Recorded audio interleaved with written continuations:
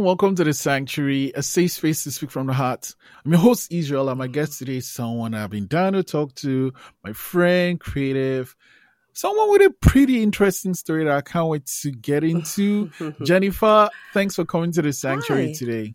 Hi. Thank you so much for having me. Yeah, I mean, I guess, I love starting from where it starts, but hmm this is even way before this part of your journey started. And years ago, you had a very devastating accident that pretty much took your life in a different trajectory. You want to talk a bit about it? Yeah, of course. I'd love to. When I was 25, I was driven off a cliff by a drunk driver. He overcorrected, and I went off a cliff and went through the windshield and landed on the ground, and my automobile landed on top of me and cut off my left leg, crushed 80% of my body. I was underneath the car for about an hour before a tow truck had to come across the Chattahoochee River to pull me off, get the car off my body. But I had a 5% chance of living. I went into surgeries that night, that morning, and I've had 33 major surgeries. I had to go back to Utah. I'm originally from Utah. I'm in Georgia now, but the accident was here in Georgia. And I flew back home to live in my parents' house and stay in a hospital bed and go to the University of Utah for all my surgeries. So it took me about 10 years to get all the surgeries done and get walking and start going to college. It was really, really traumatic. But Yeah, I no, got I through mean, it. I remember you told me this story and I kept thinking, like 10 years going through this, all the hmm surgeries, all the experiences. Yeah. I mean, there's a part of you that's like, just give up. What kept you going? Well, my family kept me going. They are my life, my source, my inspiration. They were very supportive of me and, my faith in the Lord and God. I have a really strong faith. So that kept me going. I never thought I was going to die. The doctors would say they weren't sure if I was going to walk again or this one might be iffy. She might not survive. She might. But I always felt in my mind that I was going to survive it. I was going to beat it. I felt strength in me that I never felt before. And I got back on my feet and started living my life after something that a lot of people want to live through. And I'm very grateful and very blessed. I mean, you took that 5% and you turned it to 100% because you're here, you did school. Yeah. I mean, how was the schooling like after that? Because you Oh, had to, I mean, stay out of school for years and years, right? yeah, right. Yes. Well, I was actually 25, so I was already, a high school graduate. And then when I got towards, I started to walk when I was 31, 32, and I enrolled in college. I thought this is going to be a new start for me. I need a good job. I need a degree. And so I went to college, and it was hard because I was, 32, and a lot of the people on the campus were 19, 18. I was in a wheelchair, most of it. I was in a walker, the rest of it. And college was really difficult for me, I think, because, I hadn't been in school for a while and I didn't know what I wanted to do. And I knew I liked to talk. And so I went into communications. And I majored mostly with an emphasis in public relations because I really like that aspect of communications. And Mm. I was an intern for an advertising agency, and I was really enjoying it. And then when I graduated, I went to the doctors to see how my back was because it was painful. And he told me that I'd broken my back in 4 places, and I'd broken that maybe in the past year or a year ago. I was walking around campus on my walker with a broken back, but I decided I wanted to get that diploma before I went to the doctor and saw what the problem was. And I found out it Mm. was broken. So I went through another 12-hour surgery and lots of hardware in my back and got it fused and all that. And then I had to, 6 months, go into a rehab, kind of learn how to walk again and learn how to use my body again with my back. And so that took me away from advertising. That took me away from my internship. And I had to leave the state of Utah, and I moved back to Georgia. And I really didn't pursue my public relations career after that, which is a big mistake. I really should have gotten back into it, and I could have been great right now. I could have been a big, public relations star. So, I do regret that. I should have got right on the bandwagon and got back into my career. But I was really kind of just getting back into my life. I hadn't really lived since I was 25, and I wanted to see what my options were. But I should have jumped back into my career, definitely. And what were some of the options you checked out? Well, I liked marketing. So I kind of stayed in that area, marketing, advertising, wanted to do some crisis management, just kind of looked around, and I really didn't seem to find anything I wanted. And so I kind of just started working little part-time jobs, trying to get myself actually back into work, seeing how I could do standing up and for long shifts. And, at that point, I couldn't lift more than 20 pounds. The doctor said, don't ever lift more than 20 pounds. You don't have the bones, and you're being held together pretty much by a metal frame. So I had some limitations. So that kind of held me back. Definitely. I mean, and then, I guess the word, whenever I think of you, is just resilience, right? Through that resilience, you push through, build a life for yourself, build a career for yourself. And then you started this journey a couple of years ago. How did it start? And I'm curious to find out. Well, when I was probably around 46, 47, I hadn't dated in so long. I had never had a relationship since I was in my 20s.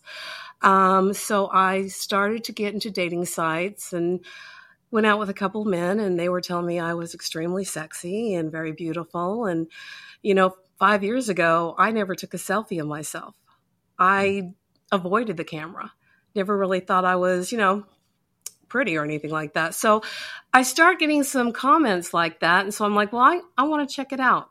I really want to check it out. I do like the BDSM community. I like the Dom sub relationship. I think that is really intimate and it's a cherished relationship. So I thought maybe I'll try that.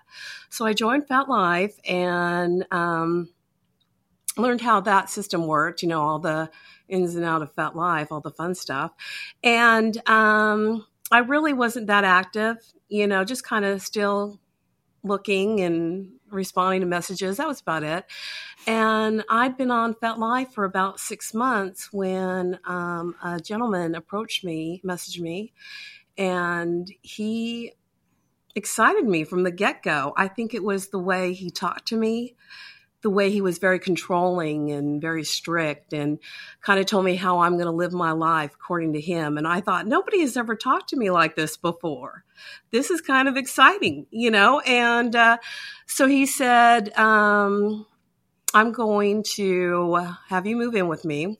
You're going to be my sub 24/7, and I'm going to marry you. And I want a BBC whore for a wife. And I had never been with a black man in my life. And I really wanted this man. For some reason, the connection was just instant with him. And he was very unique to me. And so I thought, okay, this is a new life. This is a new chapter. I'm going to go for it. So I started to message men on FetLife and, asking if they were interested and, a partner. And they say, yeah. And I'm like, well, where, when, what time, what he wanted was videos from me. He wanted me to sleep with BBC and make plenty of videos and show him. And that was the only thing he really demanded of me. No tasks, no aftercare, none of the stuff you hear about that happens in a Dom sub relationship. I didn't know his last name. I never saw his face. We never talked on the phone. I went with my gut on this. I'm thinking, this man is too good to be true. But after my accident, I was told I was meant for something great. And I thought, maybe this was it. Maybe I survived my accident to have a fantastic future with an amazing man. And I started to, little bit about him. He said he's from Las Vegas and that he was a plastic surgeon and that he owned a couple restaurants. I know I sound like a gold digger here, but I'm not. But that kind of position as a surgeon is very sexy, very sexy. And so I thought, I'm going to move to Las Vegas. How am I going to tell my mother? I'm like doing all this thinking this man is going to be my life. And he told me he worked 15-hour shifts at the hospital and owning 2 restaurants. He was extremely busy. And therefore, that's why we never had an opportunity to meet.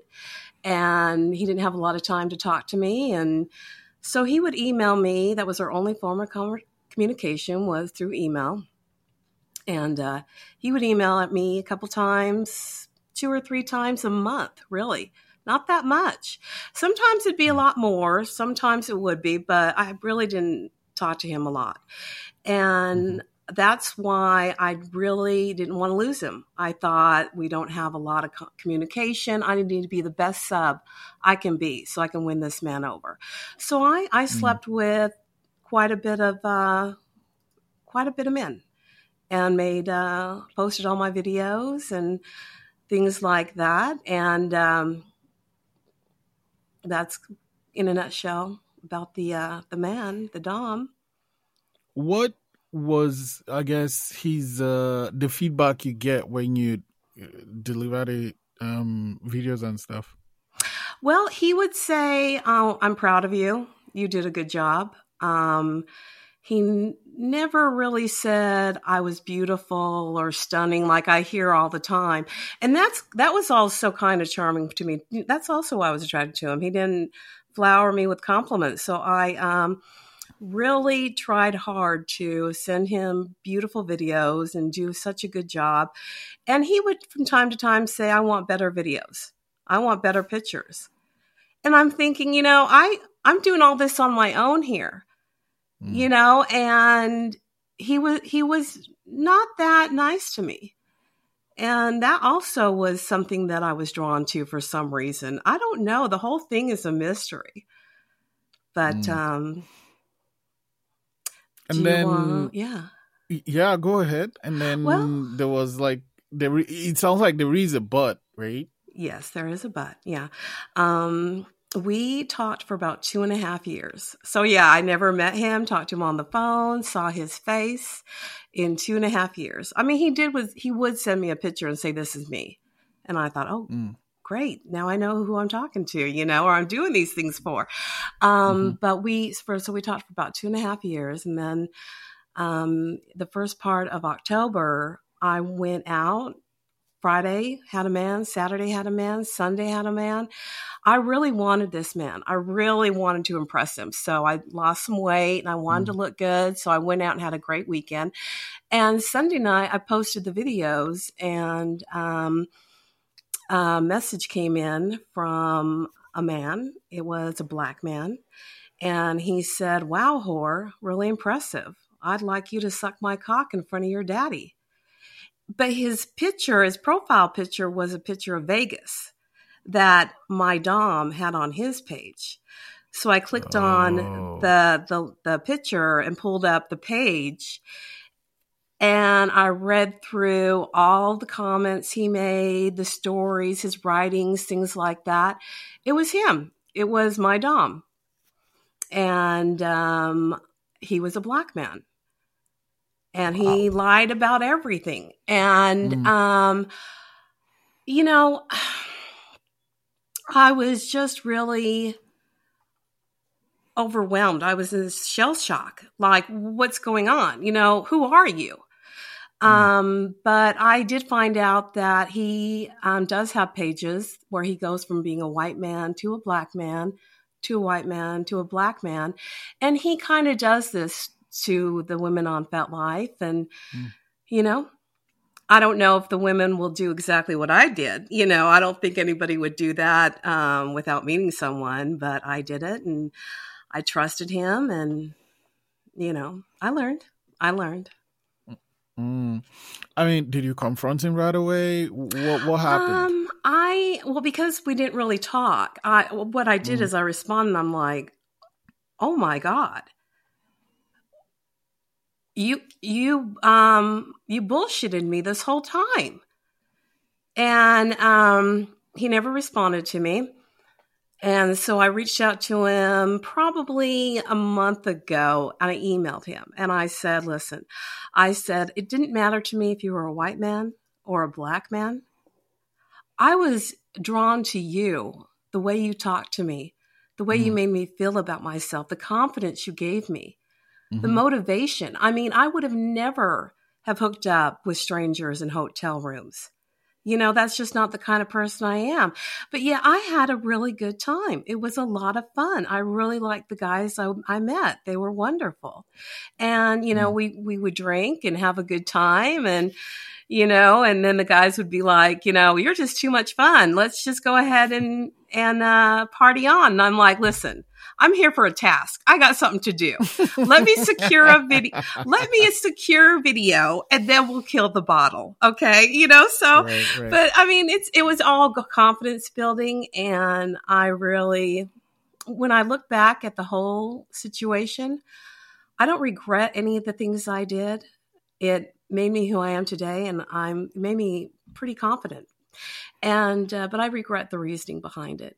And I wish he would have just, been honest with me. So when I emailed him, who are you? Why did you make up this man? Why did you say you were a plastic surgeon? Why did you, why? And he just responded, you are a BBC whore. Don't stop. Didn't even answer any of the things I questioned.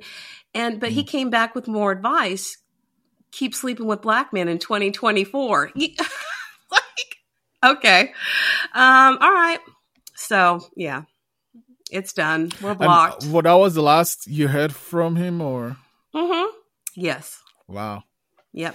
And I guess, what is your process for healing? Because you invested so much in that relationship and then it turned out it wasn't what you expected. Like, how are you taking care of yourself? How are you healing from that experience? Learning, growing, learning all of the mistakes I made. Because I was new to FetLife, I'd never known that kind of level of deception before. I was very naive, very trusting. What I have learned from the whole situation is I am a good person. I'm a great sub. I'm loyal. I'm devoted. And I do what I'm told to do. So I'm quality. And I wouldn't have been able to say that 2.5 years ago.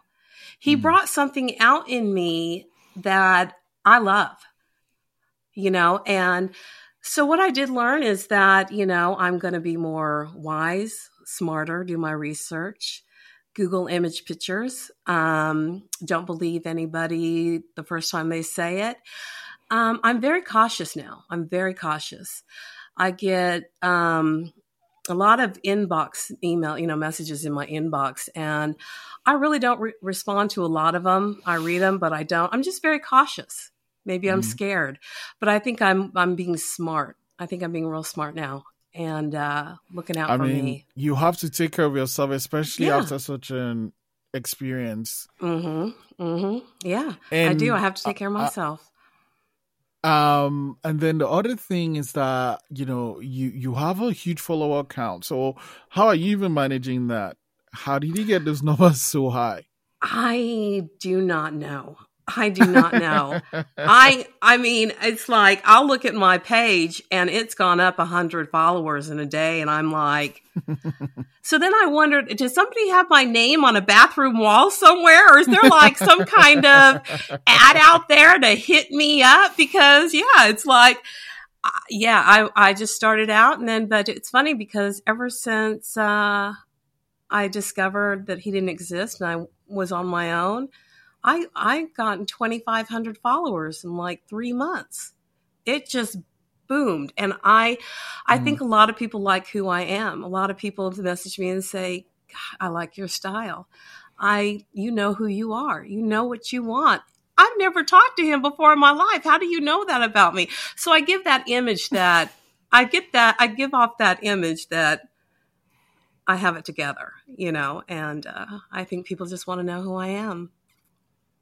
I think, and I might be wrong, but I'm thinking if you had such an experience and you had 5% of surviving and you made it through and you've built a life for yourself, it's like whatever life throws at you, it's a piece of cake compared to everything you faced so far. So I think that plays a role in it. Exactly. When you start out with the worst situation that could happen, going off a cliff, going through a windshield, having a car crush your body, all that, and surviving, I'm here for something. I am. And I was naive to think it was a man, but I'm here for me. Whatever's going to happen to me, I'm going to do it myself. Yeah, I mean, and usually, sometimes, not all the time, but sometimes when someone has such an experience, they usually just back away from everything, but you're not. Why? No.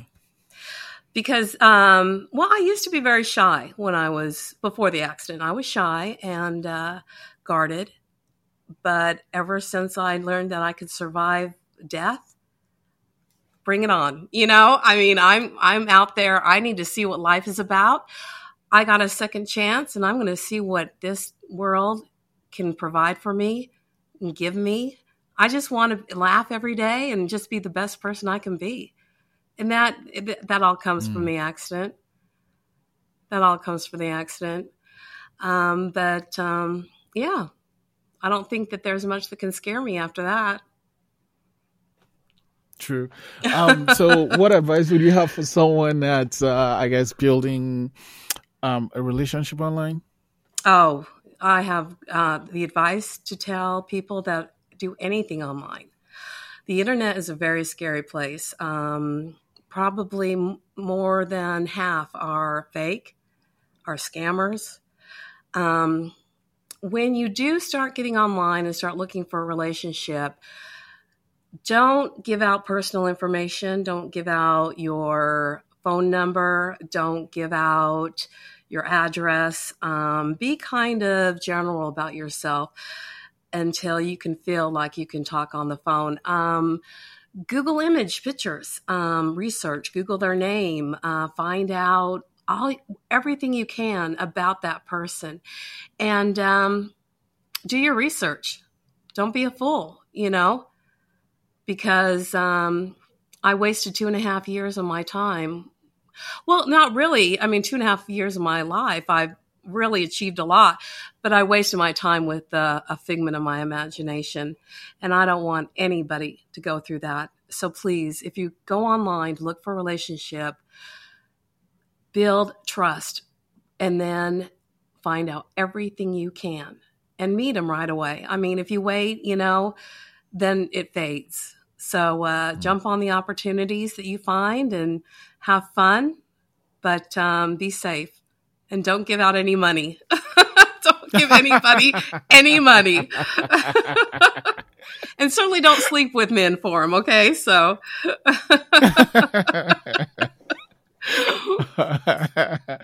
Jennifer, it's always brilliant talking to you. Thank you for sharing so much of yourself, and thank you for coming to the sanctuary today. Oh, my pleasure, Israel. Thank you so much for this opportunity.